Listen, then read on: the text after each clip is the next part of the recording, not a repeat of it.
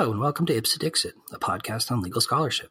I'm your host, Brian L. Fry, Spears Gilbert Associate Professor of Law at the University of Kentucky College of Law. My guest is Karen Witte, Assistant Professor of Law at Washington and Lee School of Law.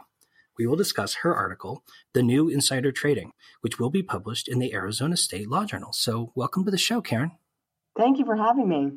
Yeah, my pleasure. This was a fun article to read, especially because, I had some exposure to securities law and securities regulation when I was working at Sullivan and Cromwell. But for listeners who may not have practiced in the securities area, I wonder if you could start by just explaining to people what exactly insider trading is and why it's prohibited, right? I imagine a lot of people might have heard the term, but not really understand exactly what it entails. Yeah, Brian, it's a great question. And really, that sort of very general, basic question is the million-dollar question in some sense when we talk about insider trading. It is trading on trading securities based on information that is considered material and not public. But how we regulate that really has been the conundrum that's still in front of us today. In fact, just last week, the U.S. House of Representatives passed a new bill, and so it's going to go to the Senate. But again, trying to get their arms around how we prohibit people from trading on, essentially secrets or confidential information. And so, really, the question is, what is the problem with that? Isn't that something that happens pretty regularly? The answer is probably yes. And so, who is injured when that happens?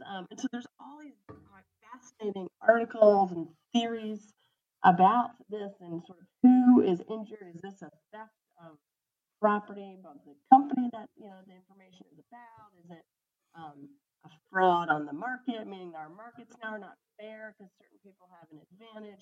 So all of those questions get wrapped into figuring out, this type of, how are we going to prohibit this activity? So what's fascinating, I think, about insider trading is that for a long time, it was seen as if you have inside information, you just can't trade at all. That was just an open, shut, done deal. That was, it's called basically the disclose or abstain rule. So if you have inside information, you have to abstain from trading, or else the alternative is disclose it, make it public information, essentially. And in the 80s, Justice Powell basically carved out, in some way, an exception to that. And the idea was that there are some instances where insider trading might not be bad because it gives us, an understanding in, if there is a company that is entirely fraudulent, maybe we need to make sure the market will react to that. So there's a very famous case called Dirks versus SEC that is passed and gets decided in 1983, and Justice Powell writes that opinion. And there's so many great articles about this decision and how it does create a bit of a watershed moment for insider trading, because essentially, and I should say that this is particular to an insider trading scheme where there's a tipper, so someone who knows information, and they tip someone else. And that other person, the tippee, is who trades. The backstory of the case was that someone who was an insider realized that this one company was sort of rife with fraud. Imagine sort of an Enron level fraud, and he basically tries to be a whistleblower about it. And there's more sort of detail that, but essentially it is nearly a whistleblower type case where he tells people this is a fraud. You should be aware of that. And he works for a brokerage firm, so some of his clients traded on it. So not only was this sort of the SEC realizes that there is fraud in this company, and so they go after the company, but then they turn around and also go after this guy Dirks, who's essentially the whistleblower in some sense, and they basically say, "Hey, you tipped other people, and so that was essentially trading on inside information. You were a tipper." And so it was one of those situations where that seems sort of unfair. Everyone's trying to sort out how this will work out, because it's true that, like, if he had tipped this inside information and someone traded, that's insider trading. So Justice Powell carved out essentially an exception that says, well, hold on. In tip or tippy situations, we're going to say that, if the tipper gets a personal benefit from the tip, so if there's some sort of quid pro quo, which is certainly a phrase of the day, this is the same idea there. If you got something out of tipping, then it's insider trading. But there are certain instances where we hope that people will disclose information if it, gets to essentially what we call price discovery. That if it is helpful, if it's a whistleblower type situation, you're doing this without getting any benefit to yourself, that might be a good thing. So from that case, we get this whole new idea of, well, what does it mean to receive the benefit for tipping? And that has set us on this path of the doctrine of insider trading, where people are trying to get their arms around that.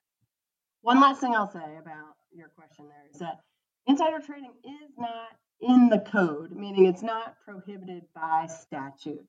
It is falls under, to bring a case for insider trading, you bring it under Section 10B or Rule 10b-5 of the Securities Exchange Act, or the Rule 10b-5 is the SEC regulation that is affiliated with that. And it just, in that case, the prohibition simply says, it's unlawful to trade or use any, it's unlawful to employ any device or scheme or artifice to defraud, or to make any untrue statement of material fact, or to engage in any act or practice or course of business which would operate as a fraud. So the term insider trading isn't in that. And instead, we have essentially a prohibition on an activity that is driven entirely by common law. So each new case that comes up, there's a new sort of contour or definition to what the activity is we're trying to prohibit. So you can see when it's set up in that way that a lot of this will be driven by courts and by each new set of facts that a new case brings. That adds a new sort of definitional quality to this activity.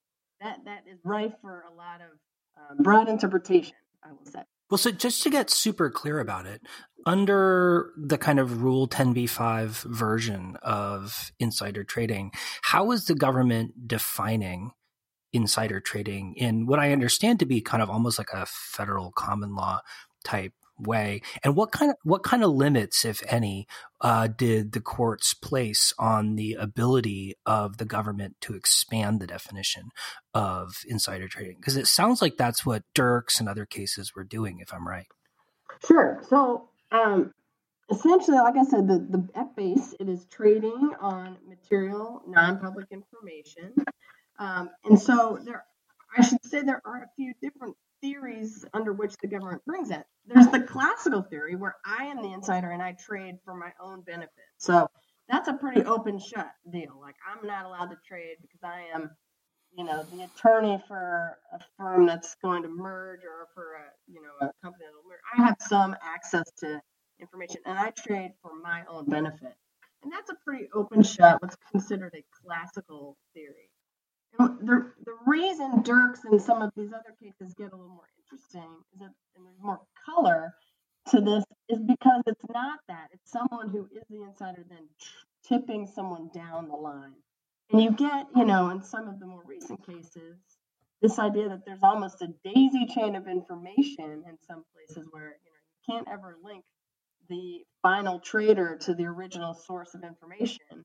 And amazingly, that is insulated under the Dirks personal benefit test, because the link there was, well, yeah, if this information gets out and you're not benefiting from leaking it, essentially, then it is what it is. It's sort of where Powell came out on that. Like, well, if you can't prove the personal benefit, then maybe this is just, information that is now, essentially available to the market. So maybe we shouldn't be as worried about that. But that does, when you think about insider trading, or you watch a show like Billions, or, Wall Street, or whatever, sort of when you imagine what insider trading looks like, you can see how that, insulates what is, kind of exactly what we think about when we think about insider trading. These hedge funds or various other firms that get, the edge that basically could be inside information. But if they are far enough removed from the source of that information, they can insulate themselves from prosecution or from an SEC enforcement action. And so that's why this definition of what does it mean to get a personal benefit if you were the tipper has dictated so much. There's been numerous cases that try to sort that out. So personal benefit under the Dirks test is a pretty obvious one, a pecuniary gain, a true quid pro quo. I have paid you for that information. But then there were two other categories that Powell included in Dirks that he said would count as a personal benefit. And that's where it gets sticky. And one of those was considered reputational benefit. That could translate to future earnings. That's already a bit of a nebulous idea. And then the last one was a presumption of a personal benefit if the person you tipped was a trading relative or friend. And that was essentially, if I'm tipping off my spouse, it's basically someone essentially trading in your shoes. So it's just like almost a derivative of the classical insider trading. Someone who's so close to me that I might as well have been doing the trade. And so what has been interesting is that there have been sort of questioning, truly the definition is a trading relative or friend. Like, what does that mean? And so you get more and more cases where how far does that extend out? Who is a trading friend? And so that's where it gets interesting, at least to me, in terms of like now the distance of a relationship might determine if you could be prosecuted for insider trading or not. So that's sort of where we are. That's the background of some of the case law up until now. Well, so I wonder what kind of problems that creates from a regulatory perspective. I mean, do you see the primary problem as being the inability of the government to regulate behavior that we might want to see curtailed? Or is it more of like an uncertainty problem, like both the government and or the potentially regulated parties just don't know when liability attaches and when it doesn't? Kind of both of those, or something else that I'm missing? I think both to some extent. I mean, certainly the latter idea that you brought up begs sort of almost a rule of lenity type issue, like we saw with the vagueness almost, like what exactly is prohibited, and that's hard to get your arms around. And so, tie goes hopefully to the defendant on that if it's hard to understand what is prohibited. But then, I do think there's also just the general idea that it's hard to figure out what the relationship is, and so how do we curtail it? So I should say that this idea teed up sort of me looking at this more closely, and then there was a new case that came up to the Second Circuit that was just argued last week or a few weeks ago that brought up what I'm sort of getting at with my paper, which is what if we can end around all of this? And so there is a criminal code, a different code that prohibits what is just called securities fraud in general. And the statutory language on that is sort of equally nebulous, just sort of an intent to defraud. Insider trading is not mentioned in it. And it hasn't actually been used very often as the grounds for an insider trading prosecution until a little bit recently. And even then, there's only been a few cases.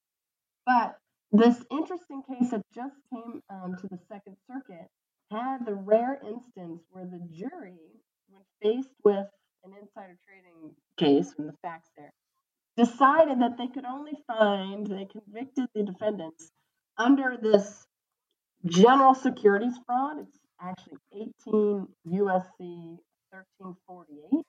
And it's just, again, a blanket, just general fraud that relates to a security. But they couldn't, under the same facts, convict them under Rule 10b-5 because, as we now know, they had to walk through all of these hoops of figuring out if there was a personal benefit and who knew about that, and did the tipper know about the benefit, or the tippee know about the benefit. And so it was one of those things where the jury, I think, was like, wow, insider trading, as we have sort of has been developed in the courts over the last 50 years is hard sometimes to pin down. So they just punted in some sense and found the defendants guilty under just a general securities fraud provision of the criminal code. So my argument is a little bit suggesting that maybe all of this hubbub, all of this, efforts to try to define that personal benefit concept may be circumvented by going forward with criminal insider trading under this other statute, and that might be something we see more of. So that's what I try to tackle in my piece. Well, so as I understand it, this statute was part of the Sarbanes-Oxley Act. I wonder if there's any indication as to sort of what it was intended initially to cover, and if you could talk a little bit about, like, to date, how courts have interpreted it to also cover insider trading, whatever else it was intended to do. Right, that's a great question. So to answer the first part, you're correct. It was passed as part of Sarbanes-Oxley, and it was fashioned on sort of the general mail and wire fraud. We've seen some bank fraud, healthcare fraud, similar statutes that, again, are sparse in some sense in terms of what they cover, but generally cover a basic fraud scheme, and then depending on what industry that occurs in, if it's in healthcare, it would be healthcare fraud. So the text of it really just says it would be prohibited to defraud any person in connection with the sale of a security, or that's essentially the gist of it. And so it was passed, like you said, in 2002 as part of Sarbanes-Oxley. The legislative history from that indicates that it was intended to be as broad as it could be, to sort of ensnare any and everything. I think Congress was sort of so shocked and frustrated by the Enron, sort of what really launched Sarbanes-Oxley and the events that drove Congress to pass that fairly sweeping bill, that they didn't want to pigeonhole it to specific types of activity. And in fact, Senator Leahy had pushed for this and said this is really to supplement any, technical securities laws where defendants could find loopholes. Like, we do want this to be this umbrella law that would catch as much as possible to assist prosecutors in finding, being able to meet elements that where they might not in other situations. So it maps on somewhat to the insider trading for that reason, which is there are some now tricky elements you need to show to prove insider trading under 10b-5 that you wouldn't need to show under 1348. However, there haven't been many trials or sort of cases being brought under this charge for insider trading. There were two important ones that came out of the Northern District of Georgia. It seems there maybe was one sort of creative prosecutor there who realized they could bring an insider trading case. In that situation, in both of those cases, they brought the charge for insider trading only under the 1348 charge and not under 10b-5. The case I referenced earlier in the Second Circuit brought the charges under both, and that is where the jury could only find the defendants guilty for 1348 and not 10b-5. Again, because to meet the elements of 10b-5 with this personal benefit test, the jury just essentially said we don't see that, but we do see just a general securities fraud activity. So it's a new thing. That's kind of why I was so fascinated to dig into this. It hasn't been brought up a lot, and I do think maybe prosecutors are starting to see this. One thing I will say is that it is 1348 is found in the criminal code, meaning only the DOJ would bring this type of a case. Whereas 10b-5 is one that you can have both criminal and civil enforcement actions under. So the SEC can bring civil insider trading actions, and the DOJ can as well. So it would cut the SEC out, which query if that sort of misses the purpose of, what we're trying to regulate in some sense.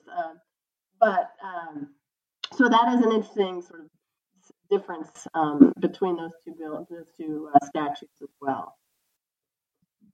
Well, are there like textual or contextual reasons to think that courts haven't or won't read the personal benefit test from 10b-5 into this 1348 provision? Yeah, I mean, that is really sort of the nugget of what I'm so interested in, because of the way that Dirks is written. It carves out situations wherein insider trading is not per se illegal. And so if that's sort of what I was trying to wrestle with in this article, is that if we then just stand up it's not new, it's from Sarbanes-Oxley, but we have this other means to charge it, and we just import essentially insider trading as bad, I think that's missing some of the nuance we've seen that the courts have wrestled with over the last 50 years in 10b-5 jurisprudence. And so that was one of the things I was trying to get at. And the first thing I looked at is whether or not these are different charges at all, like whether or not there's a potential Blackburger multiplicity of charges issue. If you're charging these two things, aren't you doing the same thing? And that should be, essentially a violation of due process, really. And it seems that, in the few cases where they have brought both, no one's all that worried about that, because there are some, as you point out, textual differences between the two, meaning that one, 1348 requires knowing violation. Make sure I'm right about this. The defendant needs to act knowingly, and 10b-5 requires proof of willfulness. So, whether or not that is enough to distinguish the two, it seems that, no one seems to have been worried about that. But, I do think that's an interesting idea. Do we import the 50 years of how we have defined insider trading into a prosecution for insider trading under a broader securities fraud umbrella? And, the answer is I'm not sure. We're still sort of sorting that out in the courts. And I think another interesting idea there is, what is the implication if we do or do not do that? Do we incorporate the personal benefit test into 1348, or is it just a general new, hey, I found intent to defraud? That's all we need essentially here. And a scheme to defraud, we pass go, and you're guilty under 1348. Does that lose a lot of the nuance of insider trading? Well, so I wonder if you have any thoughts about how the DOJ is likely to use 1348 in the future, and more importantly, maybe thoughts about, assuming that they do start to use it more in an insider trading context. I mean, what do you expect courts to do with that going forward? Well, I mean, we'll see when we get the Second Circuit decision in the case I was referencing earlier. I think it's pronounced Blasiak, but it was just argued. So there was sort of an idea of teeing that up. What does that mean when you have this jury finding guilt under one of these statutes and not the other, and we haven't imported the definitions of the securities fraud to 1348? So we might see that the court say this is fine. I see no problem with operating under this new statute, and there's scant jurisprudential precedent on this one, but that's what it is. You get sort of a new chance to figure out how you would prosecute insider trading on essentially a blank slate. And if they give that green light, I expect we would see a decent amount of prosecutions being brought under it. I should also note that this isn't entirely novel, because the DOJ has brought insider trading cases under mail and wire fraud, so just the general even more broad, not even related necessarily to securities, but just we found evidence of a fraud and the use of mail or wires. And so that is not a new idea. So there certainly are some critics who think this isn't anything different, and that the DOJ always have had this at their fingertips under one type of fraud or another. But I do think it would be an interesting to see. I think the DOJ would avail themselves of this statute for insider trading cases more often, certainly. Well, so Karen, in closing, at the beginning of the interview, you referenced sort of the way in which our kind of theory of justification for insider trading depends upon, or regulating insider trading depends upon our sort of broader theory of justification of securities regulation and kind of what interests we're trying to promote. I mean, I wonder if you could talk a little bit about how that theoretical question might or perhaps should inform the way we think about, arguably expanding the scope of government regulatory authority over insider trading through this provision that you identify. Yeah, wow, that's a great question.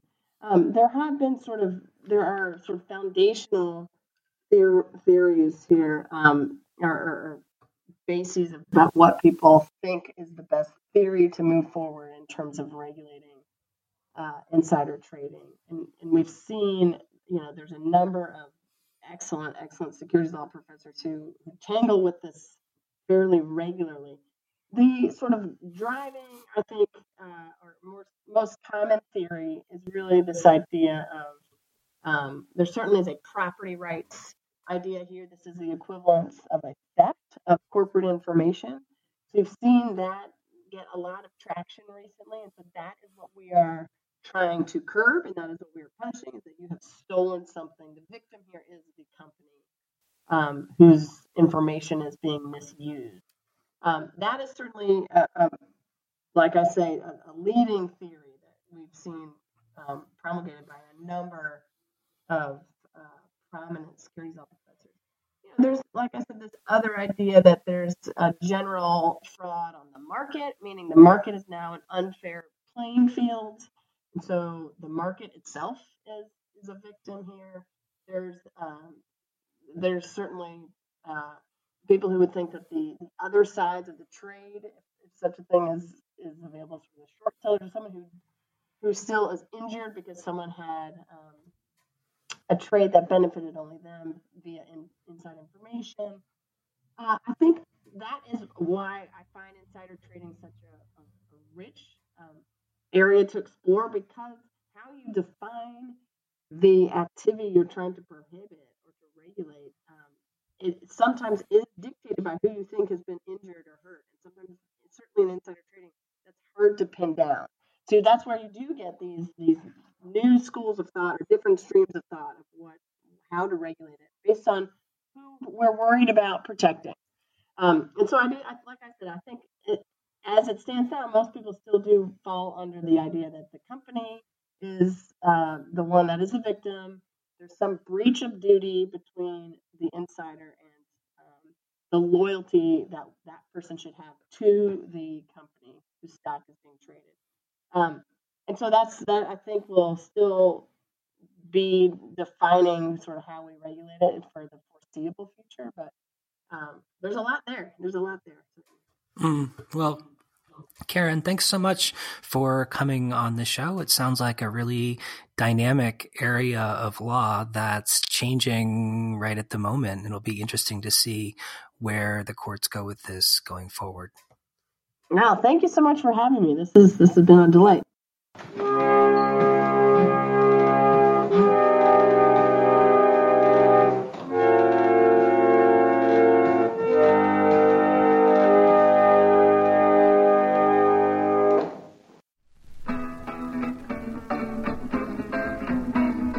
Wall Street Daily cries, phonograph records 203 and 3/8. Yes, my baby, she told me I got work to tell you. What I need is more money, 'cause my baby told me so. Buy low, McGilliam, buy low, McGilliam, buy low, sell high. The Wall Street Daily cry. Boom, bam, jim, jam, boom, bam, jim, jam, boom, bam, jim, jam. The Wall Street Daily cry. Turn around to do my best. I gotta work, I told you. Stop my head in a hornet's nest, 'cause my baby told me so. Tickers working overtime, intricate, I told you. U.S. Steel and radio, new form rubber, say Idaho. Gotta make my baby some dough. Buy low, my Gilliam, buy low, my Gilliam, buy low, sell high. The Wall Street Daily cry. Bim bam, jim jam, bim bam, jim jam, boom bam, jim jam. The Wall Street Daily cry. Maritime coal and coke, 203 and 3/8. Now, Stan Joe, now he says no, but I gotta work, I told you. Give me more that capitalist dough, gotta make my baby some dough. Buy low, McGilliam, buy low, McGilliam, buy low, sell high. The Wall Street Daily cry. Bim bam, jim jam, boom bam, jim jam, boom bam, jim jam. The Wall Street Daily cry. Now I had a pig, your name was Ned. I gotta work, I told you. He was always sick and never dead. My baby told me so. Sent him down to Arkansas. I gotta work, I told you. Give him to my mother-in-law. Gotta make my baby some dough. Buy low, McGilliam, buy low, McGilliam, buy low, sell high. The Wall Street Daily cry. Maritime coal and coke, 207 and 2/8. Now, say Uncle Noah went to Yale, but he had to work, I told you. When an amorous man got off the tail, gotta make my baby some dough. Buy low, McGilliam, buy low, McGilliam, buy low, sell high. The Wall Street Daily cry. Boom, bam, jim, jam, boom, bam, jim, jam, boom, bam, jim, jam. The Wall Street Daily cry. Boom, bam, jim, jam, boom, bam, jim, jam, boom, bam, jim, jam. The Wall Street Daily cry. Buy low, McGilliam, buy low, McGilliam, buy low, sell high. The Wall Street Daily cry. Phonograph records, how they sell, 222 and 3/4.